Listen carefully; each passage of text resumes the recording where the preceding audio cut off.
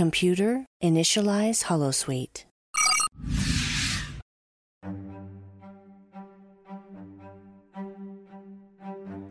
Hi everyone and welcome back. I hope that you enjoyed the previous episode on Second Wave Feminism and early liberal feminism. Today I'm going to look at another facet of Second Wave Feminism, perhaps one that's a bit more exciting and interesting, and that is radical feminism. Now, although liberal feminism and radical feminism share some common goals, such as the liberation of women from normative cultural representations, of myths of femininity and men's dominion over women, like I explained in the previous episode, radical feminism strategies to achieve these goals are different and considerably more radical. Some of radical feminism's activism included picketing the Miss America pageant in 1968, abortion speakouts, making sexual passes at men in Wall Street, and a protest at the National Bridal Fair, amongst others. If you are familiar with some of these activisms, you will also know that radical feminists are often stereotyped as bra burners, even though a bra has never been burnt at any of these protests. Radical feminism is also quite famous for coining the term "the personal is political," and this is a famous second wave phrase that has been cited and adopted in many different forms. So we see this in the critique of the institutions of marriage, child rearing, and sexual practices. And while Simone de Beauvoir's writing began to touch on some of these issues, like I explained in the previous episode, it was Shulamith Firestone's The Dialectic of Sex, that is her book, and Kate Millett's Sexual Politics, that's her book, that grounded radical feminist theory in America. In The Dialectic of Sex, Firestone envisions a feminist utopia where women are freed from their historically determined biological function of bearing children, which reinforces sexual difference and which has oppressed women for centuries. For Firestone, through the use of modern reproductive technology such as contraceptives and in vitro fertilization, the social and cultural structures that have created division between the sexes, and this is especially referring to the biological nuclear family and motherhood, and by implication the unequal distribution of power between men and women, will be abolished. Firestone explicitly states that there should be the full restoration to women of ownership of their own bodies, and also their temporary seizure of control of human fertility, the new population biology, as well as all the social institutions of childbearing and child rearing. For Firestone, only when this is achieved will genital differences between human beings no longer matter culturally. Now, to get back to the discussion of science fiction, for this episode too, I will focus on Ellen Ripley, Sarah Connor, and Kathryn Janeway, perhaps more on Kathryn Janeway and Ellen Ripley than on Sarah Connor. Some of Firestone's ideas, especially artificial reproduction, as you can see, unmistakably appeal to science fiction. It is no coincidence that sci-fi feminist literature in the 1970s explores the liberating potential of the hard sciences, in particular reproductive technologies, that promise elimination of traditional gender roles that link women to maternity.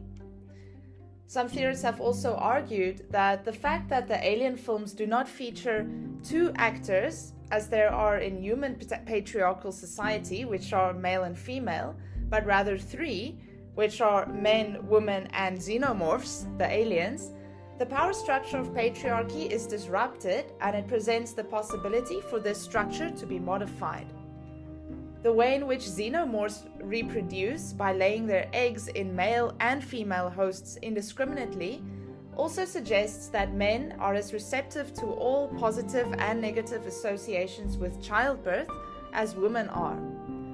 For radical feminists such as Firestone, the fundamental reorganization of the social structure that institutes patriarchy is perhaps the only means for women to be truly liberated. Although already somewhat implied in the alien films with having three actors and not just two, a new social structure is explored in detail in Alien Resurrection.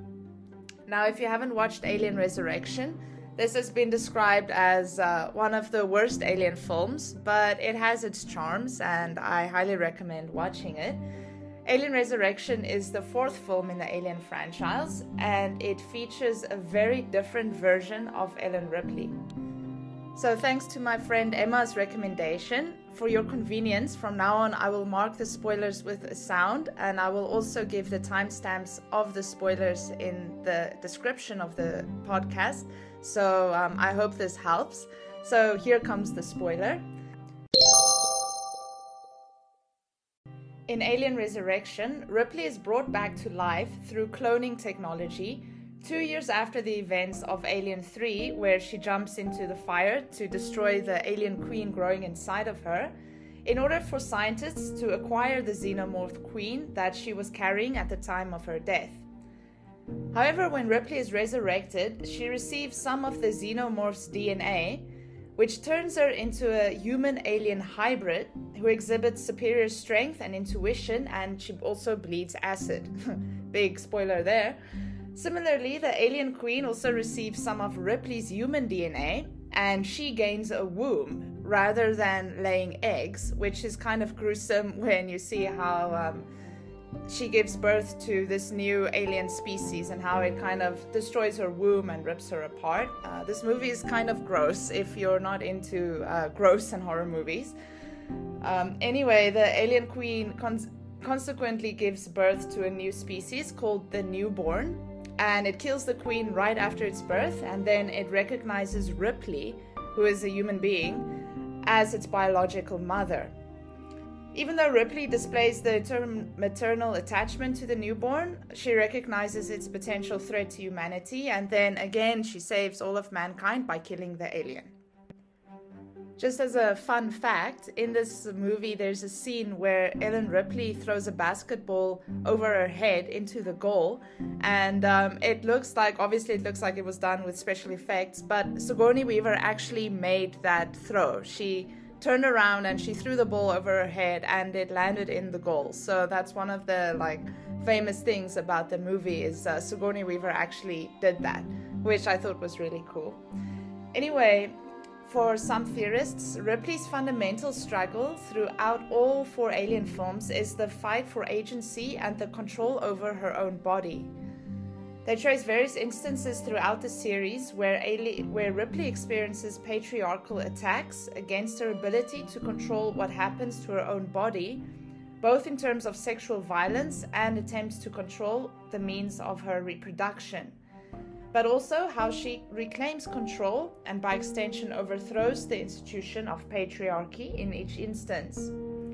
So here are some examples. The first occurrence where Ripley's reproductive agency is challenged by patriarchy is in Aliens, where this idiot Burke attempts to impregnate her with an alien larva by trapping her and Newt in a room with 2 facehuggers for his own financial gain. In this way, Burke, who is the symbolic agent of the patriarchal company, attempts to control alien production by controlling the means of Ripley's reproduction. The second example occurs in Alien 3, where Ripley has been raped, in quotation marks, in her sleep by a stray facehugger on her ship, and she subsequently becomes the vessel for the xenomorph queen against her will. More instances of Ripley's forced reproduction continue in Alien Resurrection. So here she's not only forced by the patriarchal company, which was represented by, was it Wutani Corp in Aliens, but now they're represented by a group of scientists. So she's forced by this patriarchal company to play host to the xenomorph queen once again, despite her efforts to kill the queen by committing suicide in Alien 3. She's also, as famously stated by Ripley herself, the monster's mother, which refers both to the queen and to the new alien species called the newborn. In the case of the newborn, even though Ripley does not physically give birth to it, it acknowledges her as its mother, which again represents reproduction that was forced upon her despite her maternal attachment to it. So, by killing the newborn, Ripley ultimately kills the result of patriarchy's final attempt to use her reproductive capacity for its own gain, and through this reclamation of her reproduction, she gains her greatest victory over patriarchy. By the end of the Alien quadrilogy, after achieving this final victory, it is clear that Ripley ultimately effects the full restoration to women of ownership of their own bodies, or at least of her own body, as Firestone hoped women would do. But Firestone does not only present theoretical arguments for the elimination of male privilege and sex distinction, she also gives practical solutions to the arguments put forward in the dialectic of sex. Some of her solutions are quite out there, so if you want to go read them, you can, but for now, I only explain the ones that apply to Ellen Ripley. Ripley's reclamation of her body throughout the Alien quadrilogy may seem like a theoretical victory only, perhaps because it bears no concrete solutions for women because it's set in the fictional future. But it does explore artificial reproduction's liberating and oppressive possibilities for women, even though it has to do so in the liminal realm of sci-fi. With that said, although some of Firestone's more practical suggestions that will aid in eliminating sex distinction, according to her, are nothing short of revolutionary, and for me, like I said earlier, actually is too radical, some of them have manifested to some extent in representations of the second wave power woman. And one may even argue in retrospect that many have been partially implemented in 21st century society as well. So I highly recommend reading her book, and then you can decide whether Firestone's ideals have been realized or not. So the first one I'm going to talk about is single professions. So single professions, according to Firestone, stipulates a single life organized around the demands of a chosen profession, satisfying the individual's social and emotional needs through its own particular occupational structure. So similar to Betty Friedan, which I discussed in the previous episode, Firestone's definition of single professions suggests that women can gain social and emotional fulfillment through pursuing a career, and not necessarily through marriage and raising children. So, like I have explained, Ripley and Janeway are also pretty good at that. They are career women. The second alternative for Firestone is living together, where two or more partners of whatever sex enter a non-legal sex or companionate arrangement, the duration of which varies with the internal dynamics of the relationship. She envisions that such a relationship will be more equal than the nuclear family structure, since the dependencies of sexual reproduction on two individuals are not involved. A third alternative that Firestone considers is households, where a large grouping of people are living together for an unspecified time and with no specified set of interpersonal relations. A household, in contrast to a nuclear family, is not based on biological reproduction, and therefore the division of power caused by the nuclear family can be renegotiated. So for Ellen Ripley, who seems to frequently find herself on a starship, or even Kathryn Janeway, who's always in outer space with her crew, one or more of these alternatives often become the norm. In my opinion, Voyager is a prime example of Firestone's household. In the 5th episode of Voyager, called The Cloud, Janeway notes in her personal log that Voyager has become more than a crew, and that she needs to become more than a captain to them because of their unique situation of being stranded in the Delta Quadrant on a starship. And this is really the moment that I kind of fell in love with Kathryn Janeway, because I felt so sorry for her and I felt so moved that their situation is so dire and so particular, but that she still was willing to put herself and her crew in this situation in order to do the right thing. So this episode is actually one of my favorite Voyager episodes, and again, I highly recommend watching it. So this reflects Firestone's structure of a household. Voyager envisions a heterotopian space, or what some theorists call a feminist heterotopia, that conceives new ways of how community, family, gender, and race could function in a future world. The construction of Voyager as a heterotopia, or as a household, allows Janeway to become an autonomous hybrid as a character, and it imbues her with both feminine and masculine traits, without her becoming trapped in false gender binaries such as masculine or feminine, culture or nature, thought and emotions, intelligible or sensitive, or logos or pathos, and so forth, because she needs to do all of these things at once, because now she is the captain, but she is also someone that is kind of the head of a family of this household on Voyager. So I don't know if this was actually what Firestone hoped for in terms of households when she theorized it, but nevertheless, this is liberating for Captain Janeway, and this is what allows Janeway to move beyond being either hyper-masculine or hyper-feminine. Like I explained in part 1 of this mini-series, is that what makes a heroine truly a heroine and not just a replication of the male hero in a female body is their hybridity of masculinity and femininity, which makes them different from the male hero. So I haven't really explored everything about femininity for these 3 characters yet, because that will be part of the next episode, which focuses on cultural feminism and motherhood. But let me quickly talk about Captain Janeway's femininity that is brought about by the starship household structure. So actually, Voyager is a military vessel, but because it becomes stranded in the Delta Quadrant, it is forced to simultaneously become a domestic space where the crew live, which potentially destroys the patriarchal nuclear family that is structured by the dichotomy between public and private.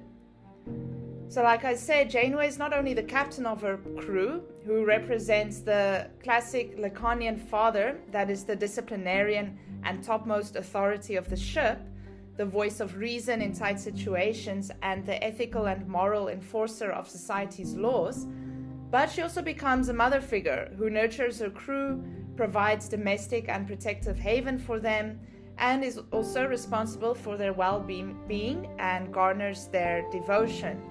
There are many touching scenes where some of the crew members go to Captain Janeway and they're all like, Janeway, I have this problem, and then she kind of resolves it for them. She nurtures them and she hugs them and she takes care of them. So in this way, the household in Voyager, which is the opposite of the nuclear family in terms of its fundamental structure, presents the possibility for Captain Janeway to transcend the essentialist notions of gender. In The Second Sex, Simone de Beauvoir, which I also discussed in the previous episode, she begins to touch on what she believes to be the complicated sexual relationship between men and women that is the consequence of women not being considered men's equals. According to de Beauvoir, the bed, which is without saying related to sexuality, is the place where men assert their aggressive superiority the most. She describes the problematic and unequal sexual exchange between men and women as follows. Now I quote, "He wants to take and not receive, not exchange but ravish. He seeks to possess the woman beyond that which she gives him. He demands that her consent be a defeat, and that the words she murmurs be avowals that he extracts from her. If she admits her pleasure, she is acknowledging her submission." Okay, now that's a pretty scary description of sex. It makes me never want to do it. But anyway, in her chapter on love, Firestone, she sees the sexual situation between men and women as much more problematic than Beauvoir might have anticipated 2 decades earlier. For Firestone, and I quote, "Love, perhaps even more than childbearing, is the pivot of women's oppression today, and as an extension of de Beauvoir's conception of the subject and the other, love is the final opening up to or surrender to the dominion of the male other." So that's what Firestone said about sex. For Second Wave Feminists, this unequal distribution of power in heterosexual relationships is fostered by the institution of the nuclear family. It is therefore no surprise that these heroines are largely presented as asexual, and they function outside the structure of the nuclear family by often occupying households, as well as by not becoming involved in romantic relationships. And I find this very fascinating about these three characters, is that they're all alone. So for Janeway, her status as captain of the ship, according to her, this is what she felt. And I also listened to an interview where Kate Mulgrew actually also said that she was not going to allow Captain Janeway to go into any romantic relationships because she felt like that is just the luxury that a captain does not have. So I'm wondering actually how much of this part of Janeway was actually determined by Kate Mulgrew, the actress, and not by the writers themselves. So anyway, for Janeway, her status as captain of the ship immediately prevents her from engaging in romantic relationships with her crew. In the episode Elogium, I think it's in the first season, Chakotay asks Janeway, Chakotay is her first officer, and he's quite handsome, apparently, if she would consider having a romantic relationship on Voyager. To which she replies, as a captain, that's a luxury I don't have. Now I'm saying that Chakotay is apparently handsome because I had the privilege of talking to Kate Mulgrew on Zoom last year, and her answer to one of my questions, which I will maybe explain later, was that, I would never let Janeway sleep with Chakotay, but he was really cute. So that was Kate Mulgrew's words. I thought that was quite funny and quite sweet. Anyway, when Janeway does attempt to express her sexuality, she is also punished for it, as her few sexual encounters throughout the series are always discredited to her either being under some alien influence, that is especially seen in the episode Workforce from season 5 or 6, I think, that causes her not to act as herself, or her lover being non-human, such as the hologram she falls in love with in the episode Fair Haven. And that episode, I think it's also in season 6. That is really funny. In that episode, there's Janeway's famous line. So to give some context, she finds out that this hologram that she's in love with has a wife. So she goes to the holodeck controls and she changes his parameters. And she says her famous line to the computer. She says, "Oh, computer, and one more thing. Delete the wife." And that is Janeway's famous line. She has two. It is, there's coffee in that nebula, and delete the wife. So delete the wife is from that episode called Fair Haven. So Janeway's ultimate deprival of the nuclear family is possibly represented by her fiancé, who eventually also gives her up for dead. And as I mentioned in the previous episode, this denies any future possibility for Janeway to have the nuclear family that is so oppressive in Firestone's opinion. Then Janeway's relative asexuality, caused by her remaining alone throughout Voyager's journey, further points to the show's attempts to leave Janeway unfettered by masculine or feminine roles that could potentially be dictated through romantic relationships. If you would like to look at some of Janeway's other romantic ventures, there's only two others. The famous episode Counterpoint, she kind of falls in love with this alien called Kashyyyk, and there's a very interesting interchange that happens. So I recommend that episode, and also the episode Resolutions, where she and her first officer Chakotay get stuck on some alien planet, and they can't go back to Voyager because they have a virus. And if they go back to Voyager, the virus will kill them, but as long as they stay on the planet, they are not affected by the virus. So just her and Chakotay stay there, and they kind of develop romantic feelings for each other, but then eventually Janeway is like, no, I can't do this, and then Chakotay is like, yeah, but I'll always protect you as my friend, and yeah, that whole thing happens. So that's also a really nice episode, and I also recommend that one. Okay, so enough of Captain Janeway's romantic or lack of romantic ventures. Ellen Ripley also does not conform to the structure of the nuclear family. Although Ripley remains alone in Alien, Upon her return to the planet LV-426 in Aliens, she rescues a little girl named Newt, and she develops a really subtle love interest in one of the Marines named Hicks. Now, actually, I didn't pick this up on the first viewing. I only realized the second and third time I saw Aliens that she actually has a thing for Hicks and that he has a thing for her. So, this nuclear family unit that is formed by Ripley, Newt, and Hicks at the end of Aliens privileges Ripley's role as a mother against her heroism. And even more problematically, it offers Ripley redemption for being a bad mother that left her own daughter, Amanda, behind in order to work on the Nostromo. So this is temporarily the case, definitely, but here's another spoiler alert.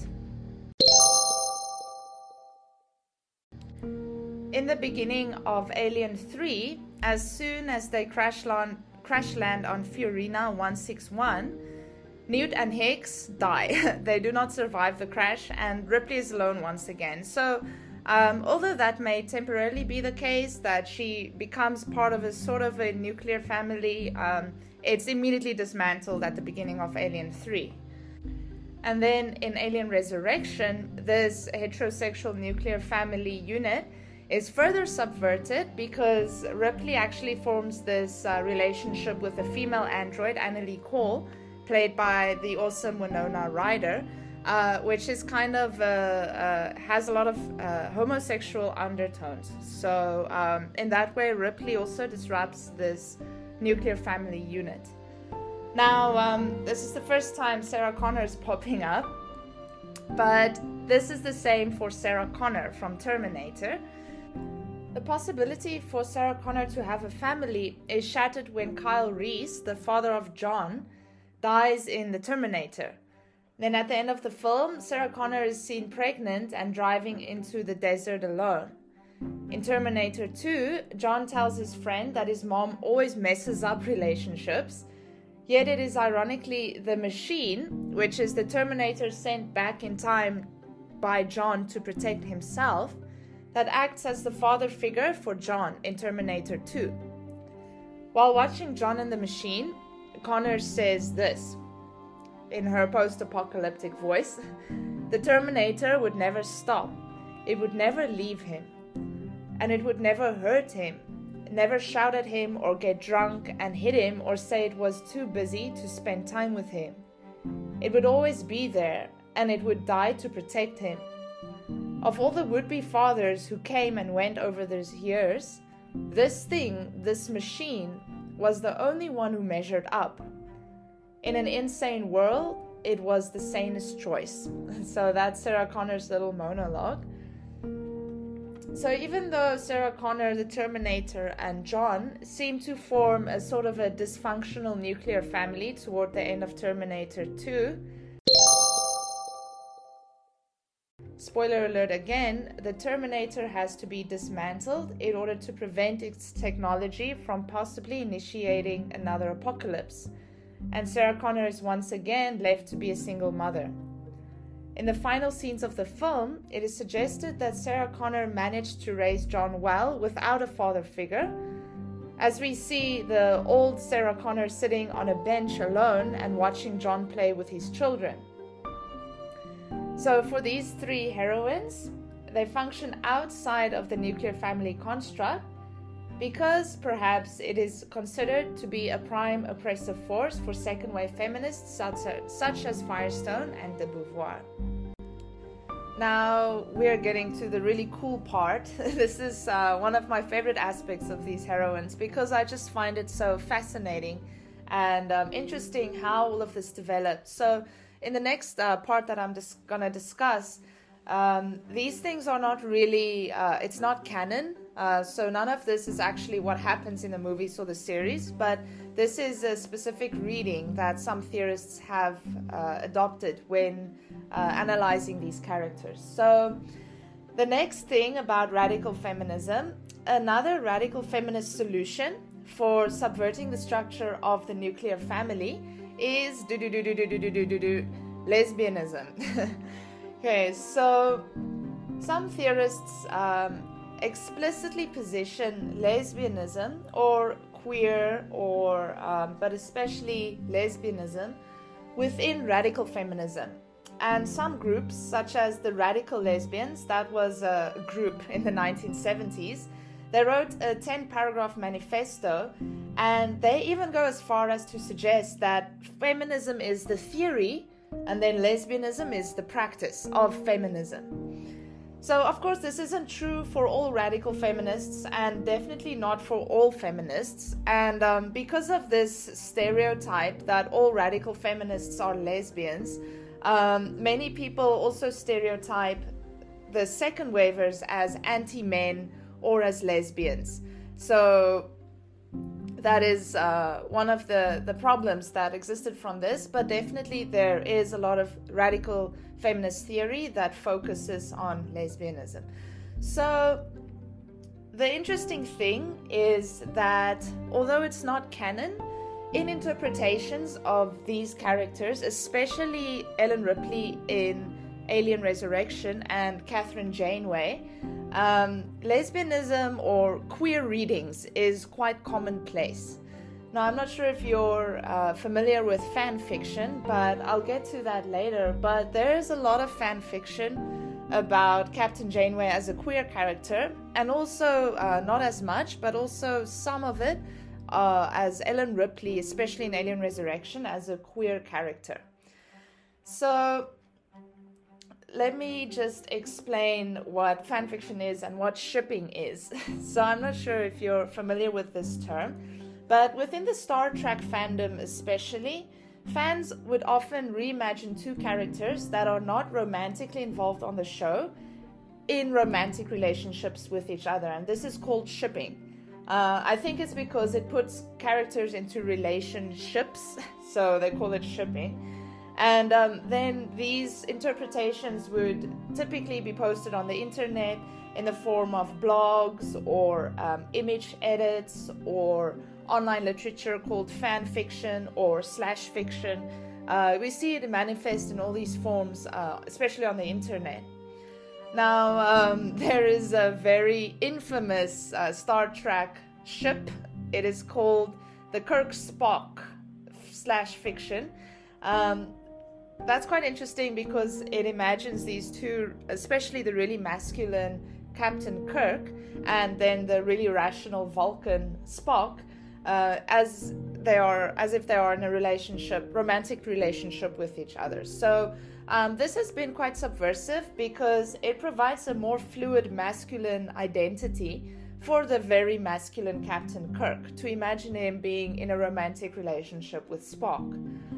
Now, some theorists have said that the central point, the central premise of slash fiction or fan fiction is, I quote, the troubling of the gender categories that are taken for granted in the television series it explores.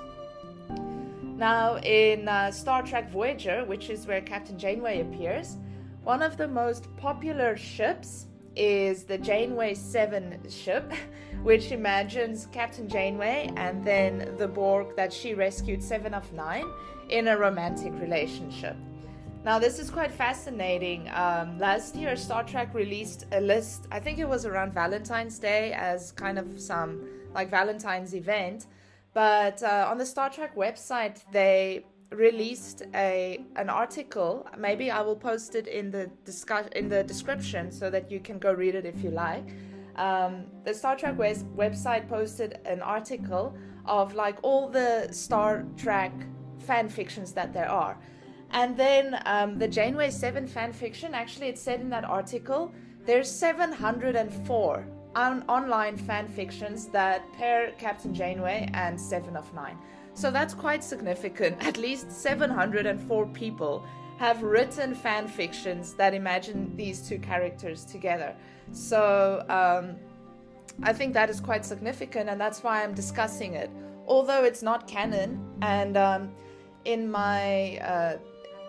it wasn't an interview with Kate Mulgrew, but when I got to meet her online on Zoom for 1 hour, my question to Kate Mulgrew was, because I was so curious about this, I asked her, Kate Mulgrew, is Kathryn Janeway gay? And Was she ever in love with Seven of Nine? Or, did you ever think she was in love with Seven of Nine? Because the way Kate Mulgrew portrays Kathryn Janeway, it comes across as if she's in love with Seven of Nine. Now, that's my opinion, and maybe that's my reading based on my bias. But especially like the second and third time I watched Voyager, I was like, oh my goodness, they're really gay. Or they're really like, there's a lot of like romantic tension between the two characters. So Kate Mulgrew's answer was, no, they're not. Kathryn Janeway, she never considered her to be a queer character. But she said that Kathryn Janeway was definitely very competitive with Seven of Nine. And they were both really strong characters and strong women, so they would often disagree. And I think that came across as maybe some romantic tension on the screen. There's also this well-known thing that Kate Mulgrew didn't like Jeri Ryan, who played Seven of Nine, when she first came on set, because Kate Mulgrew really wanted to portray a female character that is strong without being sexualized, without being involved in romantic relationships, and all of those things. And then they brought Seven of Nine on, and she's very sexualized, and I'll discuss her in a later episode on cyberfeminism. But Seven of Nine is very sexualized, and she was just brought onto the show. Well, this is what the producer said. She was brought onto the show to appeal to the male audience, because by season 4, the Voyager viewership was dropping. So then they brought Seven of Nine in to kind of get the viewership back up again. So Kate Mulgrew didn't like that. She hated that. And so they said that she was quite difficult on set, especially towards Jeri Ryan, who portrayed Seven of Nine. So a little bit of interesting background there for you. So obviously this thing goes quite a long way. But yeah, that was Kate Mulgrew's answer. Seven of Nine and Janeway are not in love with each other or anything like that. But there is definitely subtext that explores that. And interestingly, this is very interesting, by the end of Star Trek Voyager, they actually... Oh, this is another spoiler alert. Spoiler! They actually paired Seven of Nine with Chakotay, which was Kathryn Janeway's first officer.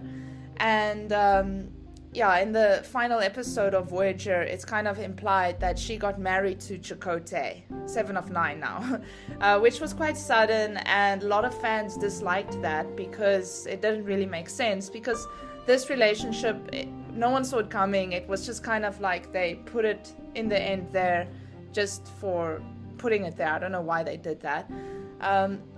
So interesting was that when I watched Star Trek Picard, which came out last year, or was it the year before, Seven of Nine is actually right at the end. Here's another spoiler.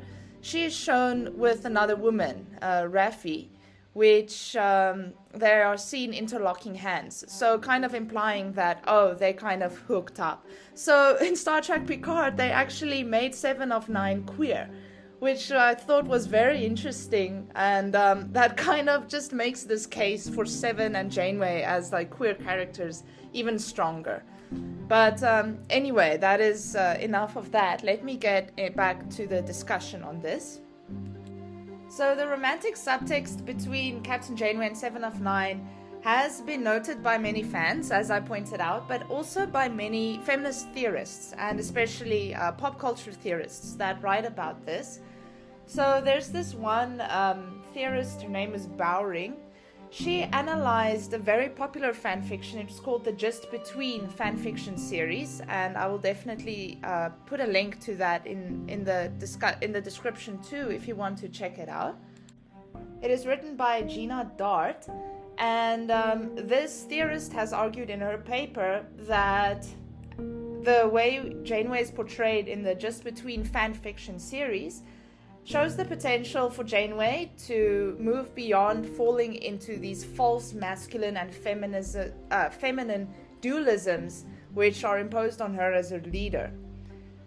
So, like I said, the other theorists saw Janeway's embodiment of masculinity and femininity as a positive sort of hybridity, This other theorist that writes about Just Between says that in the Star Trek TV series, Janeway moves between being hyper-feminine in some episodes. So the examples she gives is Resolutions and Counterpoint.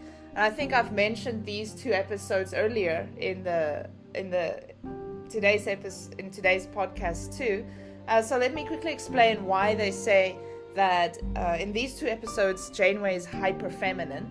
So in Resolutions, like I said, Janeway and Chakotay get stuck on this planet together, and then they briefly start to feel kind of romantic feelings for each other.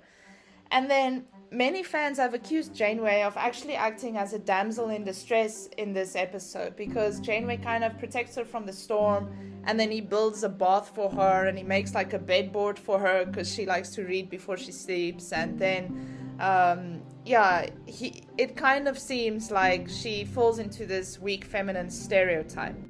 And then in Counterpoint, Janeway is also accused of being hyper feminine because of her makeup. The theorist noted that her hair is a bit more auburn, like reddish. Her lips are dark red, and her cheeks are full of rouge, like she has blush on her cheeks. And then she kind of acts as a seductress who pretends to be attracted to this alien Kashyyyk in order to save a group of refugees. Now again, I don't completely agree with that reading, because I think she actually liked Kashyyyk. It wasn't like pretending, or she didn't want to seduce him. Actually, he tried to seduce her in my reading of the episode, but you can watch the episode and decide for yourself. So I don't really agree with this, but anyway, that's what the theorist said.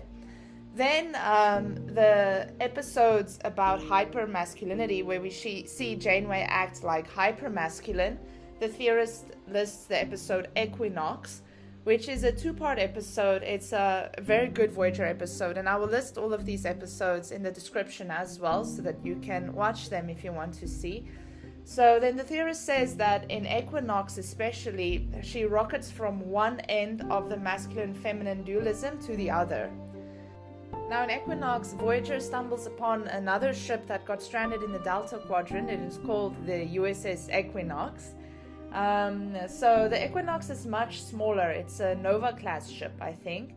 And we constantly see this competition between her and Captain Ransom about who has the biggest ship.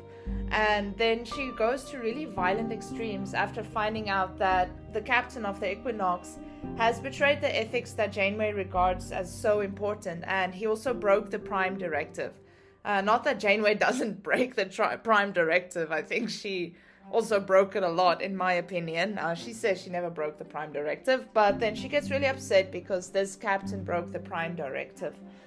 So then this theorist suggests that queering Janeway has the potential to allow her to move beyond these two dichotomies of either being hyper-feminine or hyper-masculine.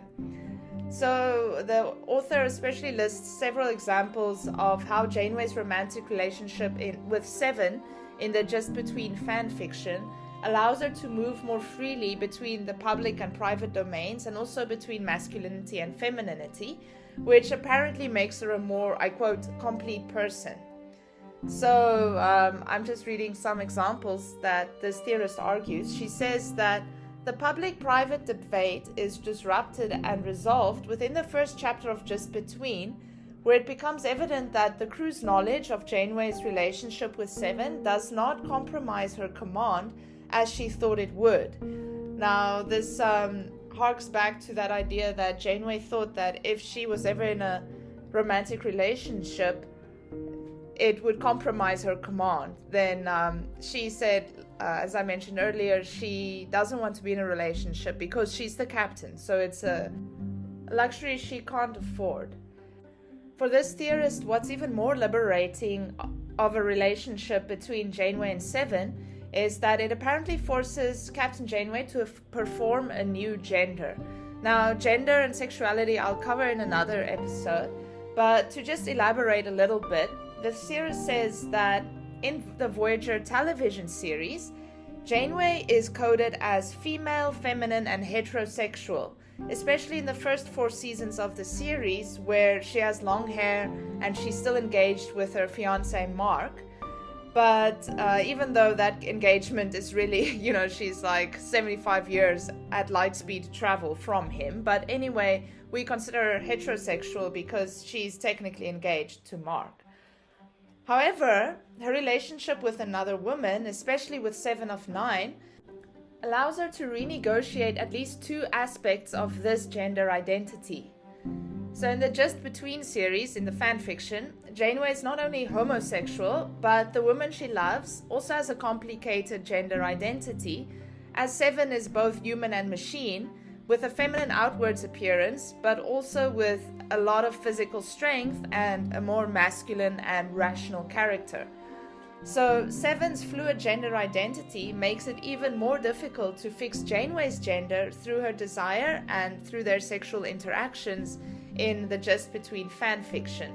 And then the theorist says that this confirms a willingness on Janeway's part to embrace fluid gender identities. Finally, this theorist also claims that it is because of Janeway's romantic relationship with 7 in the fan fiction that she does not jump between the 2 sides of the dualism, such as masculine, feminine, weak and strong, controlled, emotional, intuitive, logical, and so forth, but rather now she's able to easily be any one of these as the situation requires. Now, this is an interesting analysis, and this theorist definitely shows quite convincingly that queering Janeway has its potentials, but as I've also argued and shown in the previous 2 episodes of this podcast, actually Janeway already embodies both masculine and feminine traits, and queering her might not be necessary in order to liberate her from masculine-feminine dichotomies, because she manifests both of them even without being paired up with 7. So, like I explained earlier, a heterosexual relationship with another crew member could also dissolve the boundaries between public and private for Janeway, just as much as a homosexual relationship could. And, whether Janeway decides to not go into a homosexual or a heterosexual relationship, still she considers it a luxury she cannot afford. So imagining Janeway as a lesbian does not necessarily release her from the masculine-feminine binary, but actually it might do the opposite and inscribe her even more tightly within that dualism. Like some people say, oh, Janeway is a butch character. She's just like a man in a woman's body. So we can fall into that kind of trap again too. Anyway, what inscribing Janeway with this queer subtext does, and whether the writers intended it or not, I don't think they did, what it does achieve is that it removes Janeway from the possibility of the patriarchal heterosexual nuclear family according to radical feminist reasoning. Although Janeway's asexuality, or the fact that she decides to remain alone throughout the Voyager series, also sets her apart from the nuclear family, and in my opinion this is maybe a bit of a more successful approach, for many radical feminists, it would be lesbianism that provides the possibility of the disruption of the nuclear family, and it is fair to assume that radical feminism might have hoped that lesbianism would liberate women, just as this theorist sees Janeway being liberated through it.